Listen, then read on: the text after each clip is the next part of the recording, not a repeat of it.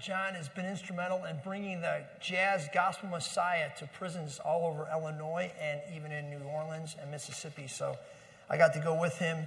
We went to District 12 prison together, and I remember walking in thinking, whoa, this is pretty good. But it was fun. We got to talk with a bunch of guys, and so thanks, John. I love having different voices up here, so you get to meet the body of Christ, all leading us in worship together, right? I love that. Get to hear the hearts of the people that make this church go. Right? It's not the pastors, it's all of you. This church is about all of you and your hearts and what you're doing for the Lord in the world. That's awesome. So I love that this morning. All right, we're gonna preach now. And let's pray before we do that. Can we do that? Lord Jesus, I just pray you'd open the eyes of our hearts so that we can see wondrous things in your word. In your name we pray. Amen. So I still play ball hockey twice a week in a gym over here on 83 and 22nd Street. It's usually at lunchtime on Tuesday and Thursday. And we run around the gym. It's a great workout.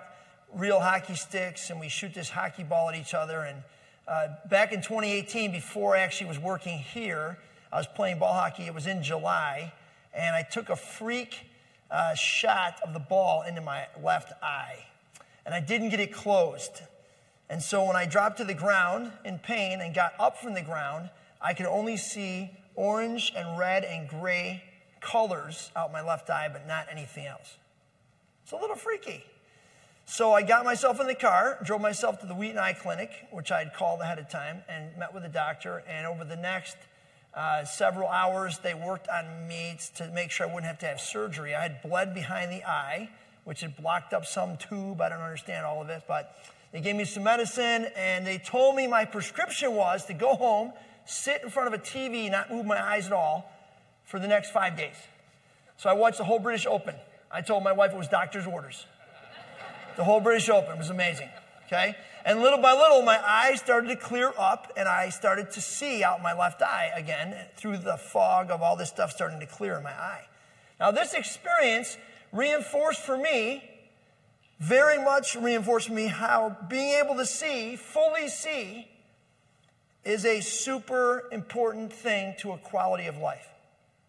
As I sat on the couch and thought, man, if I only saw like this the rest of my life, this would be terrible. Only be able to see out one of my eyes? This would be terrible. You know, one of Jesus' most common miracles in the Bible, when he's walking around Israel, is to heal blind people of their physical eyesight being restored. And whenever you open someone's physical eyes, usually their eyes are open in other ways also. Usually their spiritual eyes are awakened. The healing of someone's physical blindness usually leads to them having their spiritual eyes open also. So this whole healing of blind people is like a metaphor for the spiritual life. That's why Jesus does it so often, I think. Ruth Haley Barton, in her book, Discerning God's Will Together, says this: the spiritual journey can be understood as the movement from seeing God nowhere or seeing God only where we expect to see him to seeing God everywhere, especially where we least expect to see him. So today we're going to look at a story from John chapter 9. I love this story, actually. One of my favorite stories in the Bible. We meet a physically and spiritually blind man in the story. Okay? So let's start to read. Here it goes. As Jesus was walking along, he saw a man who had been blind from birth. One of my favorite verses in the whole Bible. Jesus is on his way somewhere. He's not even paying attention. He's not looking for anything to do. He's just on his way somewhere doing his regular life. As he's walking along, he sees a blind man. He notices him. His eyes are tuned in to the needs of the people that are crossing his path as he walks along. I love that. Jesus totally tuned in. And he turns aside to talk with this blind man. Now, immediately in the story, we realize the disciples actually put on display their own spiritual blindness right away, right at the gate. Verse 2, here's how it reads. Rabbi, his disciples asked him, why is this man born blind? Was it because of his own sins or his parents' sins? See, the disciples have been taught a theology that if someone's got a physical infirmity or disability, it's got to be somebody else's fault. Either his parents sinned, He sinned, his uncle sinned, his grandparents sinned, somebody sinned, and God is laying down the punishment on this guy. So he's blind for a reason. And immediately the disciples show that they're blind. They've learned this theology that they've bought into, the whole country, the whole society's bought into. That's totally off the path. Totally shows their blindness. So Jesus addresses it right away. Look what he says, verse 3. It was not because of his sins or his parents' sins, Jesus answered. This happened so that the power of God could be seen in him or seen through his life. So Jesus is basically saying, the world's sinful, it's broken, it's complicated. Bad things are going to happen in the world. It's not necessarily someone's fault. We have to look for someone to blame. It's just the way the world is. But Jesus says this, I can tell you this. God is at work to put his power on display through all the brokenness and disabilities and messed up stuff in human nature. God uses that to put his power on display in the world. So the better question, Jesus says, is this question: what is God doing in this situation, and how can I get on board with what he's doing? How can I lean into what he's doing? How can I see God's power at work through this situation? So this goes back to opening our eyes, seeing God's goodness, his work, his power around us in spite of all the brokenness. Now, it's interesting. This theology is not just an old theology. It's a new theology. It's the one that goes on in the world today. When my brother Chris was born, so if you haven't met my brother Chris or don't know about him, he's my youngest brother. He'll be 50 this summer. He was born in a difficult way. He was without oxygen for 45 minutes or so at birth, and it resulted in him having cerebral palsy, which is basically a physical disability where he never has dressed himself, never taken himself to the bathroom, doesn't speak with his mouth like me, speaks with a machine, can't really get up and walk around. He's in a wheelchair for the whole 50 years of his life. I'll never forget when he was born and we found out the news this was going on. My pastor came over from my church and was sitting at the dining room table. I'll never forget this. I was 13. And I remember my mom was asking my pastor, what did we do? What did we do wrong? What did we do? Like, why is God punishing us? What's going on? How can we? And my parents were just going on and on with this, looking for someone to blame, someone who's at fault, some reason why this happened. And my pastor kept ensuring him, nothing, you didn't do anything. It's just the way the world is. It's just, it's terrible, but it's the way the world is. Now, it's interesting, when you're faced with this kind of infirmity, blindness, whatever, you have two choices. You can either look for someone to blame. You can blame God, you can blame yourself, you can blame your family, you can blame everybody else. Or you can turn to Jesus, to God in trust and say, God, I don't know what you're doing, but I'm going to trust you. I'm going to lean into what you have in store for us in this situation. I can tell you that's what my family did. My brother Chris, the power of God has been on display through his life, throughout his 49 years, as he's gone from place to place to place, and Jesus has shined through him. He's got way more authority to speak than I do because of his weakness. Because when he speaks about weakness and about God's faithfulness, it's way more powerful than when I speak about it. So I don't know what's going on in your life this morning. I don't know what kind of stuff you're facing. You can either blame God or you can turn to him in trust. Right? Jesus is saying, turn to him in trust. The power of God wants to be put on display here. Now, the story continues. Jesus does a weird thing. Check this out. Then he spit on the ground, made mud with saliva, and spread the mud over the blind man's eyes. He told him, go wash yourself in the pool of Siloam. So the man went and washed and came back seeing. Now, I read this week. I didn't know this, but apparently there's a ton of superstitions around spittle in the ancient world. That if you put spittle on someone's eyes, if you spit in the dirt or spit in their eyes, that somehow it would be miraculously cured. There's actually Roman history books that write about people being healed by people getting spit on. That's crazy. It's basically a superstition that was existing in this day. It was kind of a way things were. I love how Jesus, he enters into that and just kind of says, okay, I can play this game. So he takes spittle, smears mud on the guy's face, and then he sends him on a journey to the pool of Siloam. The pool of Siloam, by the way, only exists because Hezekiah dug a tunnel that went from the river outside the city, the spring outside the city, into the city, and the pool of Siloam is a spring of living water inside the city of Jerusalem.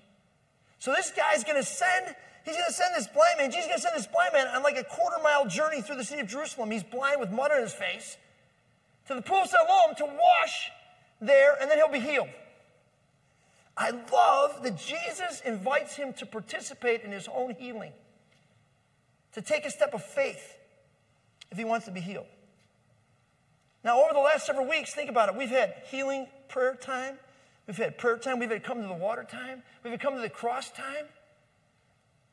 Some of you are still sitting in your seats hoping Jesus is going to heal you in your seat. He might.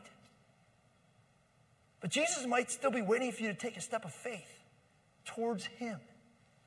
He might still be waiting for you to follow his instructions, to come to the cross, to make a move, to step out in faith. If this blind man said, "Are you crazy, Jesus?" he wouldn't have been healed. He would have left with mud on his face. But he takes the journey, he washes his face, and his eyes are open. Now, I'm just crazy enough to try this stuff. So at camp, I don't know, it was probably 20 years ago, I was doing a middle school camp in Wisconsin. And on some day, I was talking about this story, and I told the kids, look, I've got the counselors up front with mud, buckets of mud. And if you want to get healed today, if you think Jesus has something to heal in your life, it could be something we see, something we don't see, I don't know, whatever it is. I want you to come forward. We're going to put mud on your face. And there's a lake a quarter mile from here. I'll be waiting for you. Take the journey to the lake. Now, I didn't know what was going to happen to me. It could have been kids laughing at me, but it was crazy. All of a sudden, hundreds of students heading for the front to get mud on their faces and journeying to this lake. And as I was walking with them to the lake, they were weeping. They were crying. One girl got in the lake. She was in there for half an hour splashing water on her. I finally went and got her out of the lake and said, Jesus has heard you. I put a towel around her and gave her to her counselor. And she was healed. You know, it's amazing how Jesus waits for us to take a step towards him.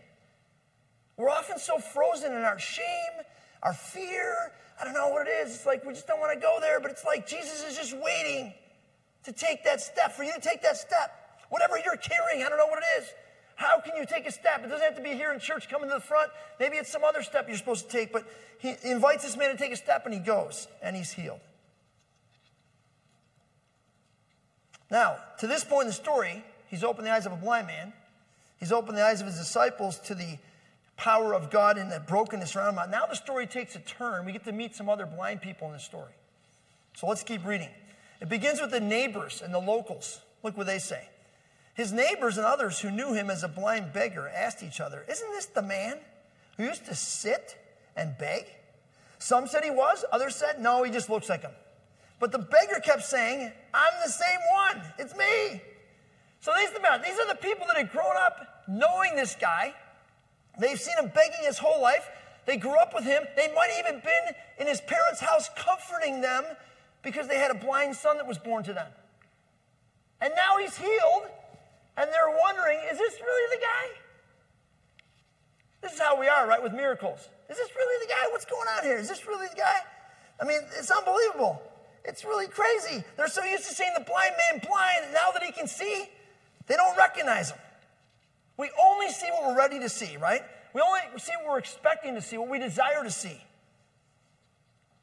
And the crazy thing is, when we get with other people who see the same things as us or question the same things we question, we start to question the power of God at work too. It becomes kind of a groupthink thing.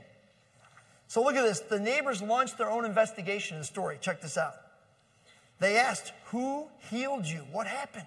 He told them, the man they called Jesus made mud and spread it over my eyes and told me, go to the pool of Siloam and wash yourself. So I went and washed, and now I can see. Where's he now, they asked. I don't know, he replied. So the spiritual paradigm of these neighbors, this stuff just doesn't happen. It just doesn't happen. God doesn't work that way today. He doesn't show us power like that.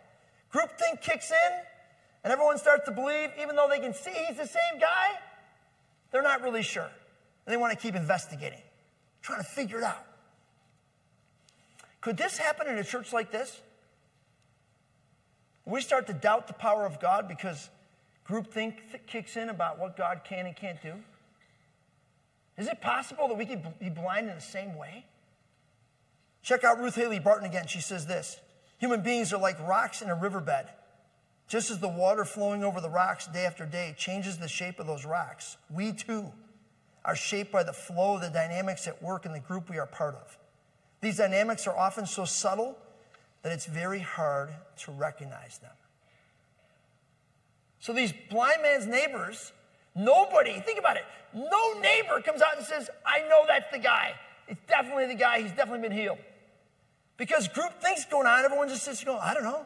Maybe that's not the guy. I don't really recognize him. I'm not sure. Could this happen in a church like this? Where God's at work and we all are so busy with the water running over us and we kind of know how things work here. We just kind of go, yeah, I don't know. God doesn't work that way anymore. God works this way, but not that way. You know, I think seriously, even if the resurrection of Jesus was recorded with video cameras in the tomb, there'd be people telling you why that was a bunch of baloney. Because there's people that are predisposed to not believing the power of God when they see it. This is totally true. Totally true. Now, the next group of blind people we meet in the story are the really most disturbing blind people of all. The religious leaders, the Pharisees. These are the experts in the law. They've memorized the scriptures. They know what God says. And so the neighbors take the blind man to the Pharisees to investigate. Check this out. They took the man who had been blind to the Pharisees because it was on the Sabbath that Jesus had made the mud and healed him. The Pharisees asked the man all about it, so he told them, he put the mud over my eyes, and when I washed it away, I could see. Some of the Pharisees said, this man is not from God, for he's working on the Sabbath. What? Others said, but how could an ordinary sinner do such miraculous signs? So there was a deep division of opinion among them. The Pharisees' job was to uphold the law, to make sure that the religious system was preserved, because this was their power, this was their control over the people. So what do they see? They don't see a blind man who's been healed. They see a guy who broke the Sabbath day. And what rule did he break on the Sabbath? It was the rule they had made up about how the Sabbath was to be kept. You couldn't heal on the Sabbath day. That was their rule. That's not in the Bible. That's their rule. The investigation continues. Look at this. The Jewish leaders still refused to believe the man had been blind and could now see, so they called in his parents. They asked them, is this your son? Was he born blind? If so, how can he see? His parents replied, we know this is our son and that he was born blind, but we don't know how he can see or who healed him. Ask him. He's old enough to speak for himself. His parents said this because they were afraid of the Jewish leaders who had announced that anyone saying Jesus was the Messiah would be expelled from the synagogue. The Pharisees couldn't see it. Jesus was here to bring a fresh wind from God, a fresh wind of God's power and spirit into the world, a fresh wind of God's presence in the world. And the Pharisees, who had read the Bible inside and out, had no idea. They were investigating it. Whoa. Ever been in this situation before? Have you heard of the Asbury revival? It's been going on? Yeah. Do you know how many times I've read on the internet people investigating it to see if it's really real? Tons of times. I've read people going down there to shut it down because it can't possibly be real.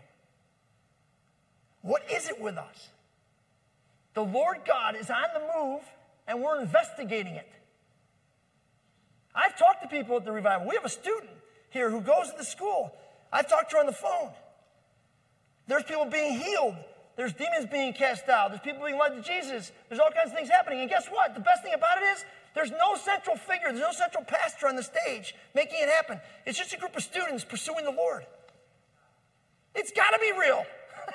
It's not some preacher like me going, hey, I started a revival now. You should all come to my church. No, it's just a bunch of students doing their thing. I love it. But we're blind. So they summoned the man back again to investigate further. I'm skipping a slide there, Kyle. So for the second time, they called in the man who had been blind and told him God should get the glory for this because we know this man, Jesus, is a sinner. I don't know whether he's a sinner or not, the man said. But I know this. I was blind, and now I can see. What a testimony. I was blind, and now I can see. I can see. You have to wonder if we're not unlike these Pharisees. Sometimes God's doing something right among us, but we can't see it because we're so predisposed to how God works in the world. Is it possible that's happened to you? I think it's happened to me. I don't really have a story for that, but I think I probably have missed what God's doing right among the people of God because I've just had my eyes only focused in one direction. So preachers can miss it. Church people can miss it. People in the world can miss it. The power of God's on display. God's doing something amazing, and we're investigating. Instead of leaning in, we're investigating.